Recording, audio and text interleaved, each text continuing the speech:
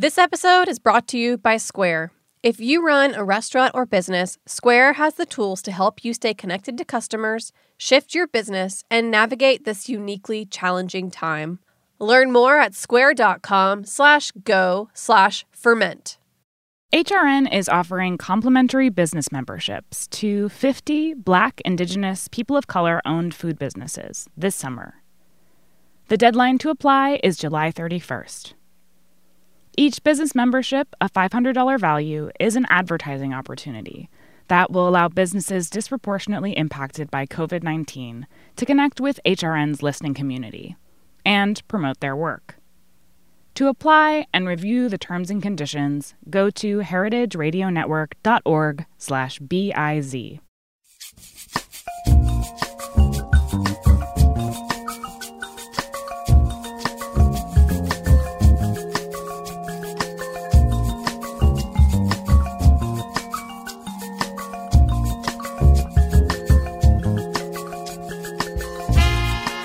Hello, and welcome to Ferment About It on heritageradionetwork.org. I'm Mary Izette. And I'm Chris Kuzmi. And we're your co-hosts through this weekly journey of all things fermented.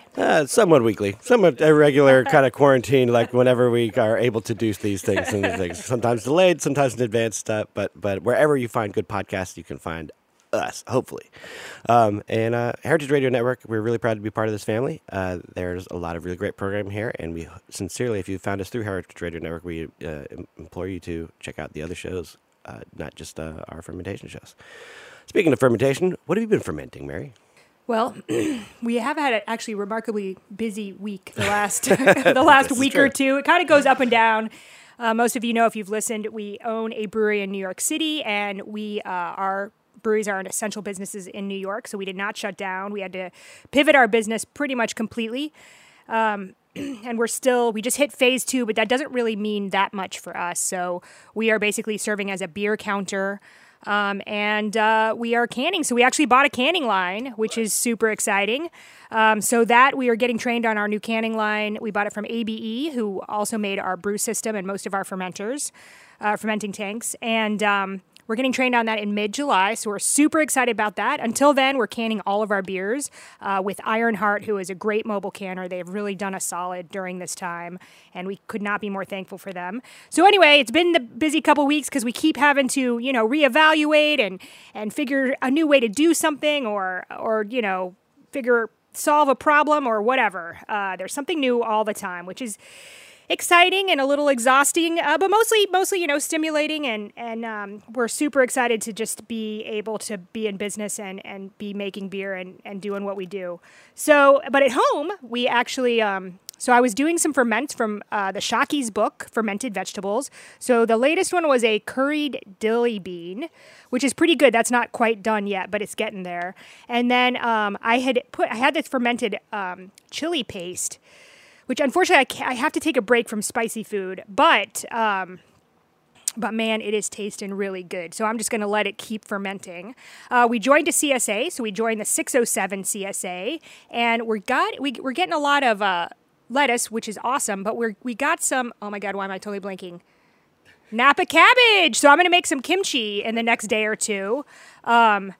And I don't know. I've got a lot of other fermenting. The sourdough is kind Let's of pause there for a second. When you make that kimchi, kind of what's your plan there? Is there a salt content? Are you thinking about volume, or are you just going to throw some salt in there? No, man, I haven't made kimchi in so long I have to Google it. So I'm going to Google it or go to, my favorite books. Or our favorite Ferment About It episodes, perhaps. Oh, that's true. I could also do that. You're right. You're totally right.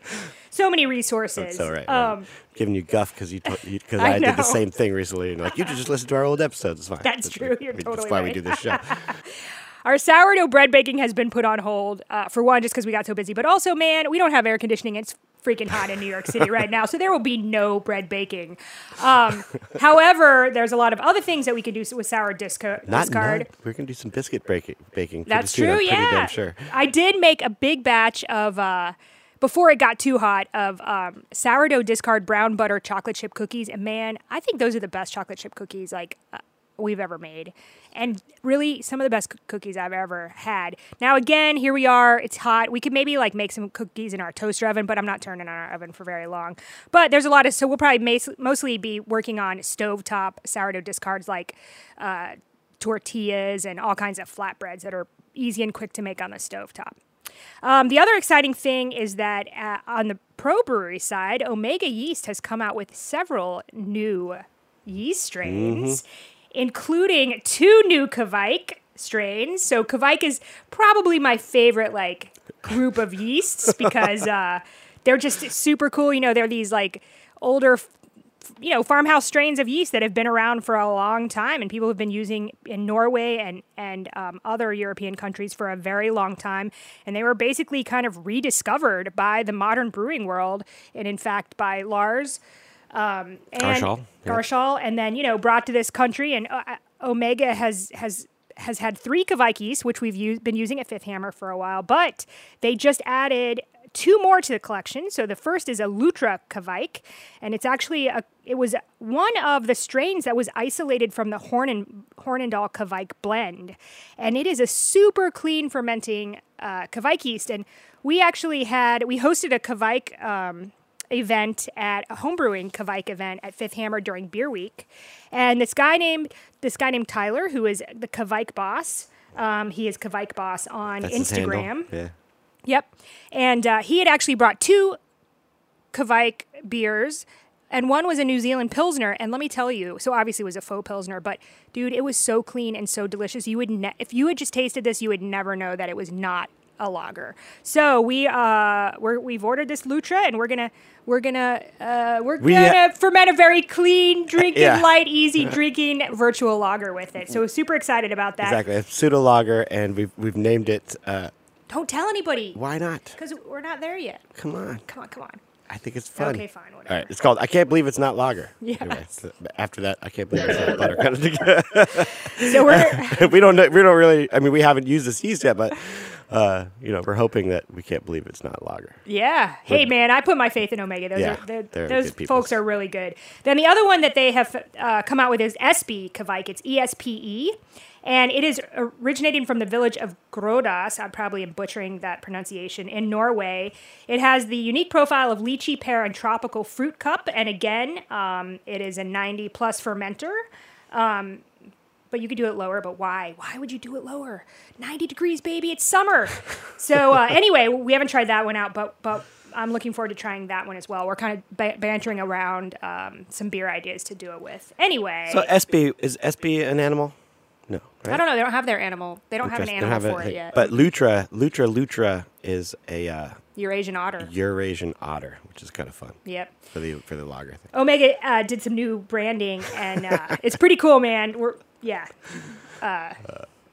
Anyway, Omega, I love those guys. We're gonna have them on. So once we use this Lutra yeast and have that beer in hand, we're gonna have those guys on to talk more about what they're doing out in Chicago and what kind of strains, that the new strains, and what else they're looking out for. But anyway, on today we have another local New York City brewer on the line. So we have Christopher Gansey. He is the owner, chef, and brewer of Dale View Biscuits and Beer here in New York City. Hey, Chris. Hey, Chris.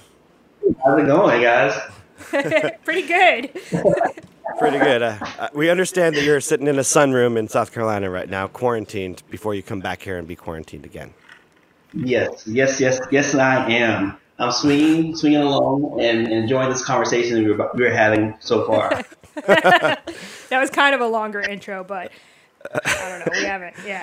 Hey, we're just back into this thing, and thanks to everybody for sticking with us or rejoining us on this new journey in post-pandemic times. Or no, still. What are you talking about? This pandemic is still going. That's why. Be afraid. Respect science. Yes. Wear your damn mask. Respect it. That's why everything is still going on. Yes. Right. Exactly. Exactly. I'm staying in New York City, where everybody in my immediate, I mean, I don't really go very many places. I mostly just go from our apartment to the brewery. But let me tell you, there's a pretty strong mask wearing around here, and I'm very proud of my fellow New Yorkers who are doing that. Yeah. It's been crazy for businesses. And Chris, you have a business here in New York. You, when Mary said your title, you're owner, chef, and brewer. So it's not just a brewery. It is a restaurant. And how long have you been brewing? What is your journey up into to what you're doing? And first of all, what is Daleview Biscuits and Beer? And how'd we get here? This is wide open, man. Yes. So, what is Daleview Biscuits and Beer? Daleview Biscuits and Beer is like a cafe / brewery. I want to be a tap room right now. We do gluten-free biscuits, gluten-free food all the way across.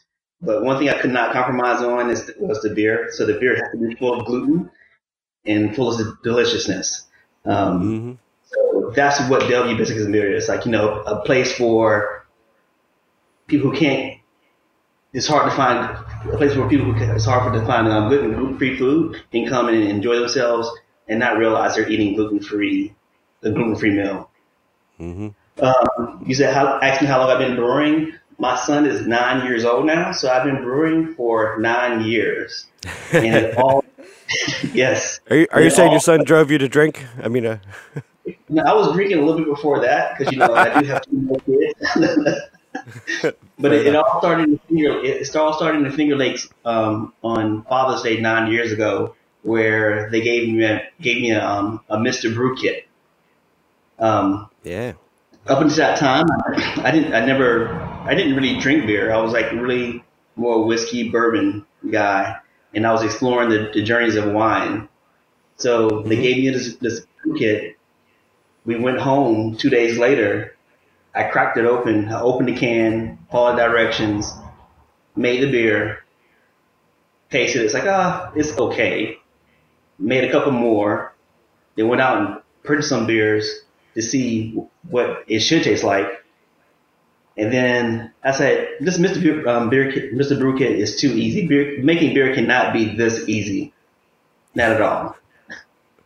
So I did my research on the interwebs at the time, and I went and I started doing brewing in a bag, all grain. I can't remember the brew store that was in Gowanus.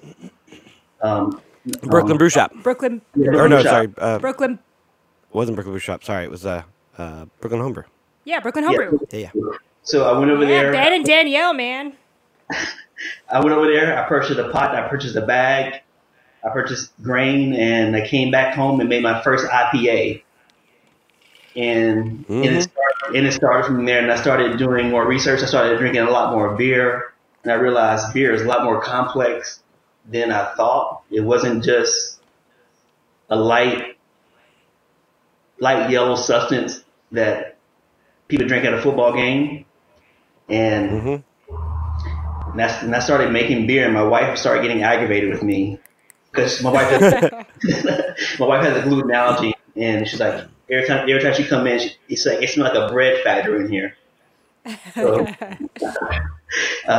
from there, I brewed beer. I started brewing beer for anytime we had a special occasion in the house. People drank the beer, people enjoyed the beer. And then when I made beer for a fundraiser I did, people drank it, liked it. It's like, oh, you should open a brewery. I'm like, nah, that's not what I want to do. Because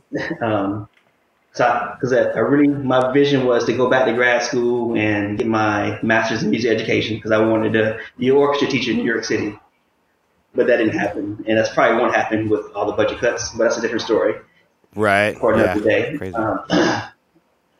So brewing for personal enjoyment. And then 1 year, my wife went to the Netherlands for an education conference, and I'm like, you know what? What am I going to do with these kids? This is the weekend. I said, I'm putting them to work. We're going to make some biscuits. There you We're go. going to invite people over. We put it on Facebook, invited people over. They had biscuit sandwiches. People enjoyed it.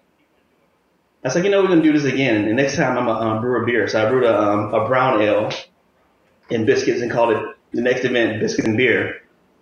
That's where the name came from. People came over. Since I couldn't sell beer, so if you brought a growler or a cup, you can drink as much beer as you want. This was buying a biscuit. People ate the biscuits, enjoyed the biscuits, liked the beer. And then 2 months later, there's a brewery in the neighborhood, and they let me come over and take over their Friday night, take the kitchen over on Friday nights for the rain of that spring, that summer, and that fall. And now we're here with Delvey Biscuits as a storefront location, and we run a 2-barrel brew house. We've thrown away lots of beer. We kept lots of beer. The neighborhood is enjoying what we're doing so far, and the beer is getting better as time comes. Mm-hmm. And now we're in the pandemic, and we opened back up. We opened back up 4 weeks ago with food and some beer. And me being a smaller brewery, packaging wasn't an option, so I didn't think it was worth trying to do staying open for the first couple months, because it would end up costing more money than it did at the end of the day. So I took time off, headed to South Carolina, put a plan in action on how I could be efficient and effective when I did come back, which was going on now, and now we're selling beer. Even now we're selling more beer than we did before, and just awesome as before. So, people are ready. It's been a wild journey. Yeah. How long have you been with your wife? I've known my wife since 1999, and we've been married for 13 years. For 13. Cool. Yeah. Right. And so you've been dating her and eating gluten-free for the most part when together for 21 years? No, we didn't find out she was gluten-free till after our first child. She would always complain that she wasn't feeling well, always congested, and always hurting. And then she finally went to the doctor, and they said, "Oh, you're allergic to wheat and gluten." And that's when it started. That's when we started eating gluten-free, at least in the house. And and we had the issue of, like, every time you go to a restaurant, even in the city, the gluten-free options were very nil to none, or there was a huge risk of cross-contamination. So we knew that we both enjoyed cooking. So we just, like, we thought about the places we enjoyed eating, and thought about recipes we enjoyed, and we just converted it to gluten-free, a gluten-free recipe. And that's how that came about. The business came about because she went out of town, and also, too, I didn't tell that story. One of my kids had a class party, and every parent was supposed to bring something. So I made biscuits out of the blue. I called my grandmother, asked for her recipe, and that's where it started. She gave it to me. And what she gave me did not turn out how her biscuits came out, because that it wasn't exact measurements. It was based off of her hand and her feel. So once I got the feel right, the business did become better. Cool. And then is that kind of, so that was with regular flour, not gluten-free, when you first started making biscuits? The first batch of biscuits were regular flour, and then with my wife, since my wife was out of town also, so when she came back, I couldn't give her glutinous biscuits. Right. So I started experimenting with different gluten-free flours, and each flour is made. It's different. Even if it says it's 1 for 1, a cup for a cup, each one is not the same, and they're not all meant for baking, frying, or anything. You have to find that particular one for whatever you want to do. Like the flour I would not use to make a cake. Okay. Yeah. I don't think I've ever dealt with gluten-free flour at all, but I'm not the biggest baker. I think Mary can speak more to kind of think and how to relate. Was it challenging to deal with hydration and measurements? You said it's not 1-to-1 exactly, and you said there are different gluten-free flours to deal with, and also you're in South Carolina. Does moisture in the air and the humidity deal with or change? Do you have to cook differently in August in New York than The heat, yes, the heat does. The humidity does make a big difference in the baking, especially when I'm doing the biscuits.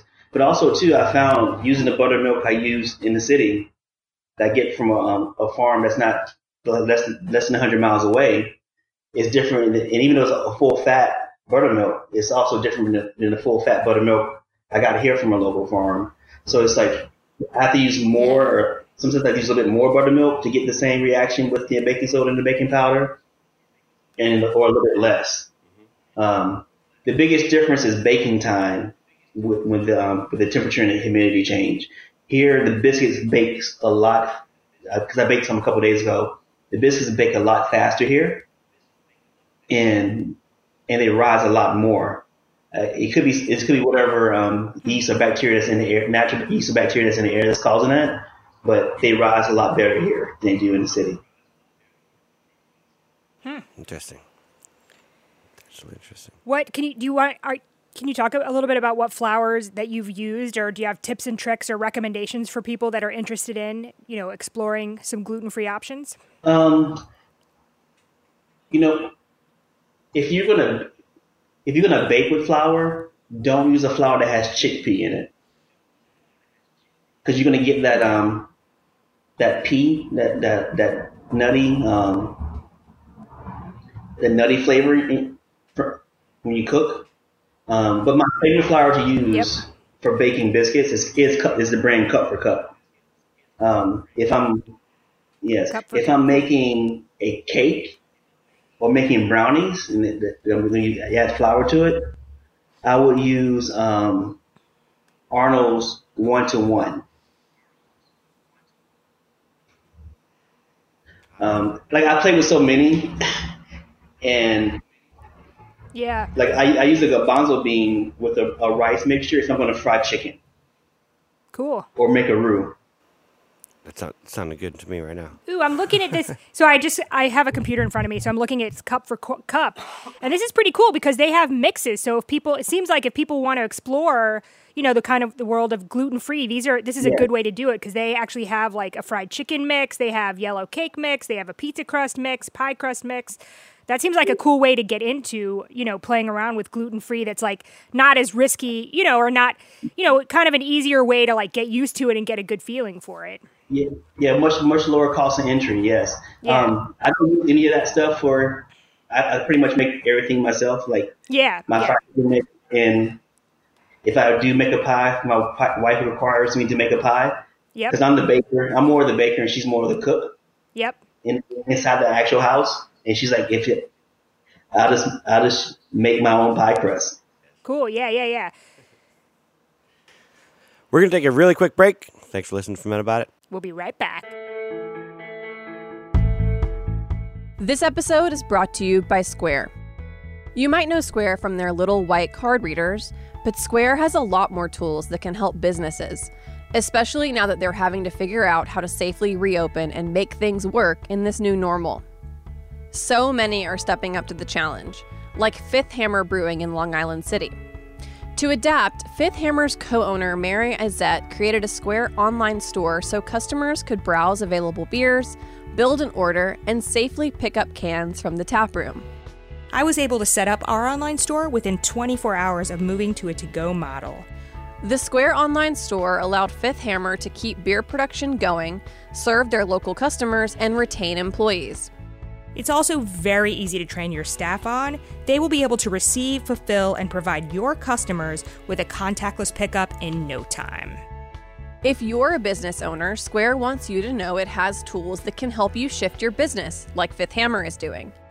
No matter if you're brewing beer, baking bread, or mixing to-go cocktails, you can start taking online orders in minutes with pickup and delivery. And if you're selling in person, Square can help you accept contactless payments. All these tools work together and they're all in one place. You just need a Square account to get started. See all the ways Square can help your business right now by visiting square.com/go/ferment. Welcome back to Ferment About It on heritageradionetwork.org. We're sitting here with Christopher Gansey. He's in his sunroom in South Carolina, self-quarantined. He's going to come back to New York very soon, right back to business. What does it look like for you when you come back to New York, you guys have been open for 1 month out of the pandemic, and moving a lot more beer and a lot of biscuits right now. What does the immediate future look like? I mean, we're living in a lot of unknowns, and it's a weird question because nobody knows, right? You know what? Yeah. Sorry, Chris. I'd asked and answered. You know what's crazy? I'm thinking about not on the brewery side, but I'm thinking about expanding the restaurant portion, the kitchen, the biscuit portion. Yep. For like wholesaling and just a little bit more square footage. Cool. Because to get a legit commercial kitchen, so in my mind, I'm thinking about expansion. What better time than now to start looking for a bigger place with sure. more square footage. For sure. And it's a blessing. I have the farm brewery license, so I can carry that license with me for several more places. So I'm looking for a bigger location with a commercial sized kitchen in the city, especially Brooklyn, and hopefully in my neighborhood. Because I'm able to produce enough beer for myself, and we're also in the works with, on top of expansion in Pelzer, South Carolina. We're looking at a historic building where my wife's mother worked 25 years ago in the Milltown, of purchasing this building and possibly doing a 5-barrel system here with biscuits and beer in South Carolina. Oh man, that sounds awesome. Cool. That sounds awesome, especially since the biscuits fluff more down there. You said, or they rise. They rise. I gotta say that makes sense, because I think a lot of places, a lot of more places offer gluten-free options, but I can imagine that not all chefs at those places, really want to mess with making a gluten-free product in their own kitchen. So that would actually make a lot of sense to me. Yes. Also on the brewery side, you're a 2-barrel system here in the city? Yes, I'm a 2-barrel system. 2 barrels, and you're in the basement of your establishment? Yes, basement brewing at its best. That's great. Trying to be at its best. Yeah. So I mean, I come from that. I was brewing at 508 Gastro Brewery, 2 barrels at a time. What does your cold room look like, and what does chilling beer or temperature control look like for you at your estate? Well, everything is pretty much lagers. I mean, not lagers. Sorry, our ales. So we can get it. We can get it coming out of the boil cellar. We can get it down to around 66 degrees, and since it's in the basement, the temperature doesn't really pass 72. Mm-hmm. So we have pretty much control there. We just recently purchased a glycol system, so we can start cold crashing, but have been pushing the fermenters into the walk-in to cold crash. Yep. I know it well. Yep. But yeah, that's what we'll be doing there. Then we pull to the bright tank, carbonate, transfer to kegs. And you got a bright tank. Yeah, fancy you. I have 2 bright tanks. I got the 2-barrel system came from FCC Brewing right outside of Utica, and they had 2 bright tanks with it, and I couldn't pass it up. So cool, man. That's great. Yeah, I was a little underfunded on my thing, but when you roll it out, do you have 3 wheels or 4? Just curious. 3 wheels. Or 4. Yeah, your fermenters aren't casters, right? You're rolling things over to crash. There are 4 wheels. Look, you see, that's nice. that 3 thing, the triangle, like just the stability is crazy. Anyway, that was rough. Like we use bubble barrels. I don't know if you heard bubble barrels. They're fermenters. What were you brewing before pandemic, and what are you guys pouring right now down there? Right now we have the IPA called Slamming Cadillac Doors, which is about to kick. It's going to probably more like a kick this weekend. It was down to our last keg anyway. Yep. We have a pale ale we just put out last Thursday called Palm My Hand, and we're just pouring a Trappist style beer called Trap House. We got plenty of that. We have plenty of that left. We have 2 wheat beers. One is Can I Get a Weakness? That's about to kick hopefully this weekend, and then another wheat beer called Viola's Angels, and Viola is my grandmother's name, so Angels are her daughters. Cool. Do you have a brewer working right now for you? Yes, I do. Yes, I do. Okay. So he's gonna be a little surprised on Monday when he's by himself. Transforming. You got to start somewhere. You're doing it. Yep. But he said this is what he said he wanted to do, so this is his time to do it. Yeah, for sure. So I recently saw that that Bitter and Esters has put out a recipe that you're working on, and I want you to introduce it and what it goes towards. Okay, the name of the beer is My Skin is Black, and that verse comes from a Nina Simone song called for women. Mm-hmm. So we brewed this beer way before the pandemic. The idea for this beer came way before the pandemic and way before the uprising that's been happening over the past several weeks. Sure. Me and Chris Ennis sat down and talked about how could we help diversify beer. Mm-hmm. From a selfish standpoint, as always, and also as a outreach standpoint. We had several meetings, and then we came up and was like, you know what? Why don't we develop an internship? So when the pandemic hit, it actually gave us a lot more time to sit down and talk about what the internship should look like. So right now it's a 4-week experience for people of color, people of color, women, any group that's left out of traditional craft brewer scene. Sure. Bringing them in, taking through a 4-week experience, a paid internship, where they can see the brewery, the back of house brewing side, packaging side, front of house, the marketing aspect, and even as well as the administrative side of it, because we realize it comes to exposure. Like if you've never been exposed to it, you never know there's a possibility. Exactly. So we originally planned on May 8th, we was going to come and do the collaboration brew. We were going to invite all people of color from all the breweries in the city to come by, hang out. We were going to do a cookout. But as you know, May, we were shut down. Yeah. So there was no brewing happening. And we was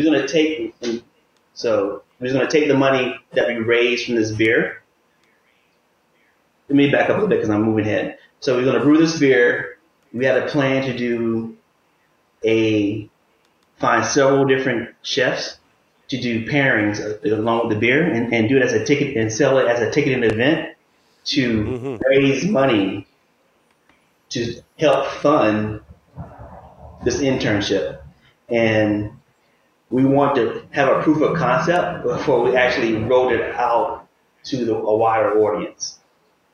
But with the pandemic happening, that pushed us back, and we were lucky enough that the New York City Brewers Guild brought us in and to help us out with a place where we could put the money and rolling and some additional support on parts of the internship that we're not as strong on.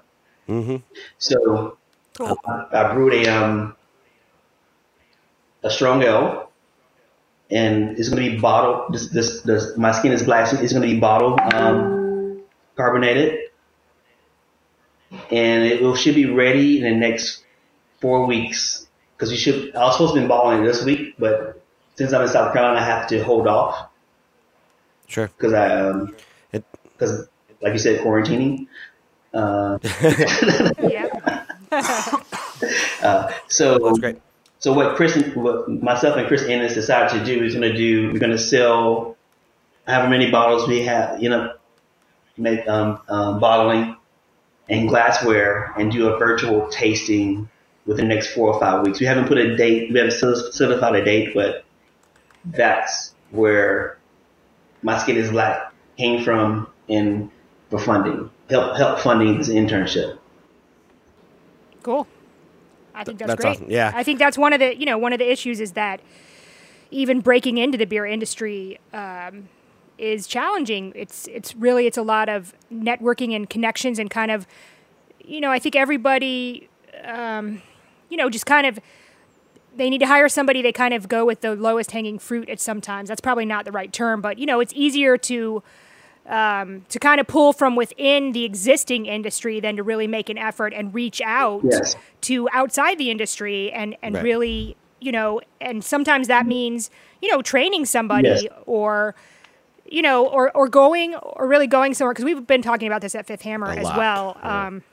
And actually, I just went over. So we live in South Williamsburg, and I just went over to Randolph. Flint Whistler was there, and Flint and I had a mask on, socially distanced chat, and actually this came up. So, so I'm super excited that you guys are doing this, and anything that we can do to support you guys, we are more than happy to do so. Absolutely. But I think, that's the thing is that we need to get, we need to not be such a, even though I think a lot of people want to be more open and inclusive and welcoming, it's sometimes hard to do so. And people don't have the resource, they don't know where to go or, there's no system in place to really have. So I think this is great in kind of making steps towards making, making the brewing industry more inclusive. The issues are large. They include, Yeah. a lot of socioeconomic issues, but but not having a face in that's. I mean, I guess the socioeconomic issues are why there's not a very diverse platform of brewers or people in the industry. Yeah, true. But that kind of unfolds on itself insofar as like, okay, if you don't see people like you, like it doesn't even seem like a welcome industry necessarily to be, or even inviting if you don't. So tackling those challenges is really important, and things like this internship and funding of this internship are great steps to helping that happen and diversify the market. And and coming into the world of craft beer, like is a different experience for me because I grew up as I played the bass all through my young years, and it was classically always in orchestras, and orchestras, especially in the South, were never diverse. So it was easy for me to be able to transition put myself into a situation that I don't see as many people that look like me in that situation. So right. It was based off of being exposed to something different altogether, which helped me make that transition into the brew world in itself, in a sense. If that makes any sense. Mm-hmm. It does. Yep. It does. So do you find any, let's go to the music thing for a second. Do you find any parallels of making music and beer? Sometimes I see making beer like preparing for a major audition. Mm-hmm. In this 20 days practice is like crap. And then some days, and then some days, I'm hitting everything, it's flowing, it's beautiful. And then occasionally you hit it just right when it comes down time to do it live, that you're like, oh, I actually like this one. Yep. The palm of my hand is actually my favorite beer right now that I've actually made since we've been brewing for the past year. And my wife asks me this question every day. She's like, so do you like the beer? And I'm like, it's okay. She's like, it's okay? What do you mean it's okay? I'm like, it's not good yet. And she's... That's our job, though, as the brewer. Like, I know. I'm the same way. Like, and same way with music too, right? Did you like that solo? Did you how do you think you played today? Like, it's our job to be critical of ourselves, and just constant improvement is a way of life. So we also, that's the, you're probably harder on your beer than all brewers. Pretty much, or good brewers, I think, are much harder on their beer than the audience. I mean, Kuzme and I we just came out with a double IPA, and Kuzme's was kind of meh about it, and the rest of us are like, man, we love this beer, this is great, you nailed this. So I think that's the thing is you're probably harder on your beer than definitely harder on your beer than anybody else. That's true. Yeah. Yes. Right? Yeah. But always striving to be better is the ultimate goal anyway, right? Is that saying perfect practice makes perfect? Yeah. Yep. So wait, what was the beer that you said you're really digging right now? It's a pale ale. It's a late hop pale ale. There's no hop burn, like no hop residue.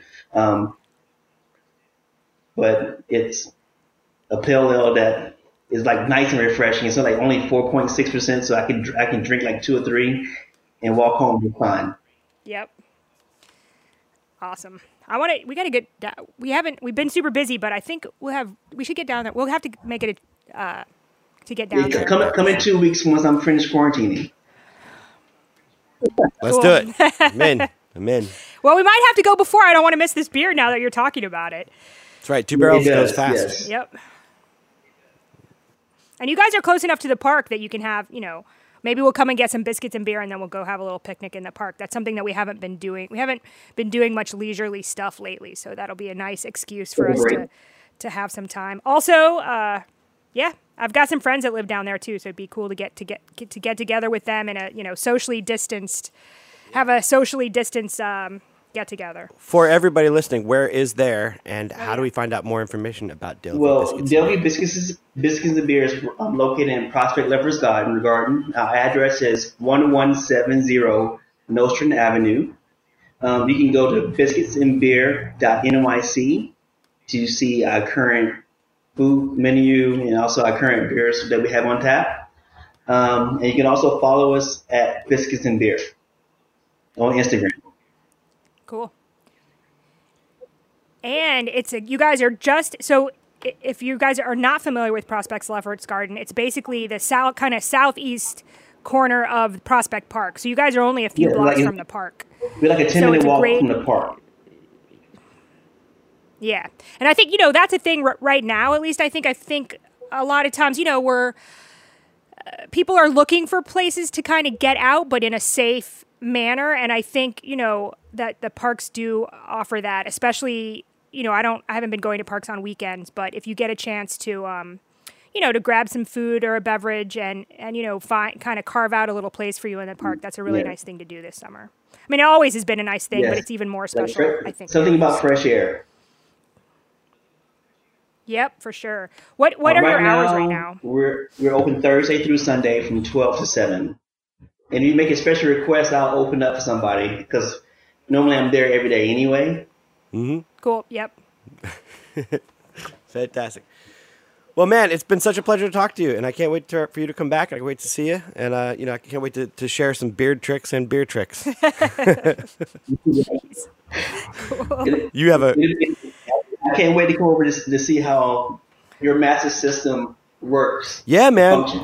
I'd love to have you over, and I know we spoke a little bit offline about hopefully doing a collaboration soon. We'd love to do that, and I'd love to host you over there and figure out some stuff, and maybe some from if we make something. I'd love to contribute proceeds to the My Skin Is Black scholarship fund. Yeah, that'd be super. Also, for those of you that are homebrewing, the My Skin Is Black is available from Bitter and Esters. That's bitterandesters.com. I'm pretty sure they do nationwide shipping. And they will be donating 15% of the proceeds of every sale of this recipe kit to the New York City Brewers Guild Farm Brewery internship program, which is what we've been talking about.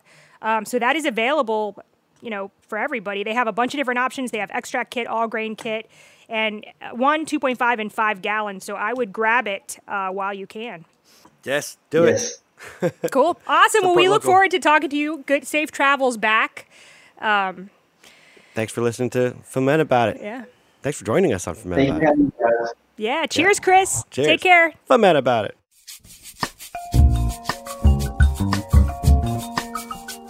Thanks for listening to Heritage Radio Network, food radio supported by you.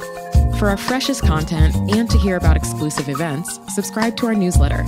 Enter your email at the bottom of our website, heritageradionetwork.org. Connect with us on Facebook, Instagram, and Twitter at heritage_radio. Heritage Radio Network is a nonprofit organization driving conversations to make the world a better, fairer, more delicious place. And we couldn't do it without support from listeners like you. Want to be a part of the food world's most innovative community? Rate the shows you like, tell your friends, and please join our community by becoming a member. Just click on the beating heart at the top right of our homepage. Thanks for listening. This program is powered by Simplecast.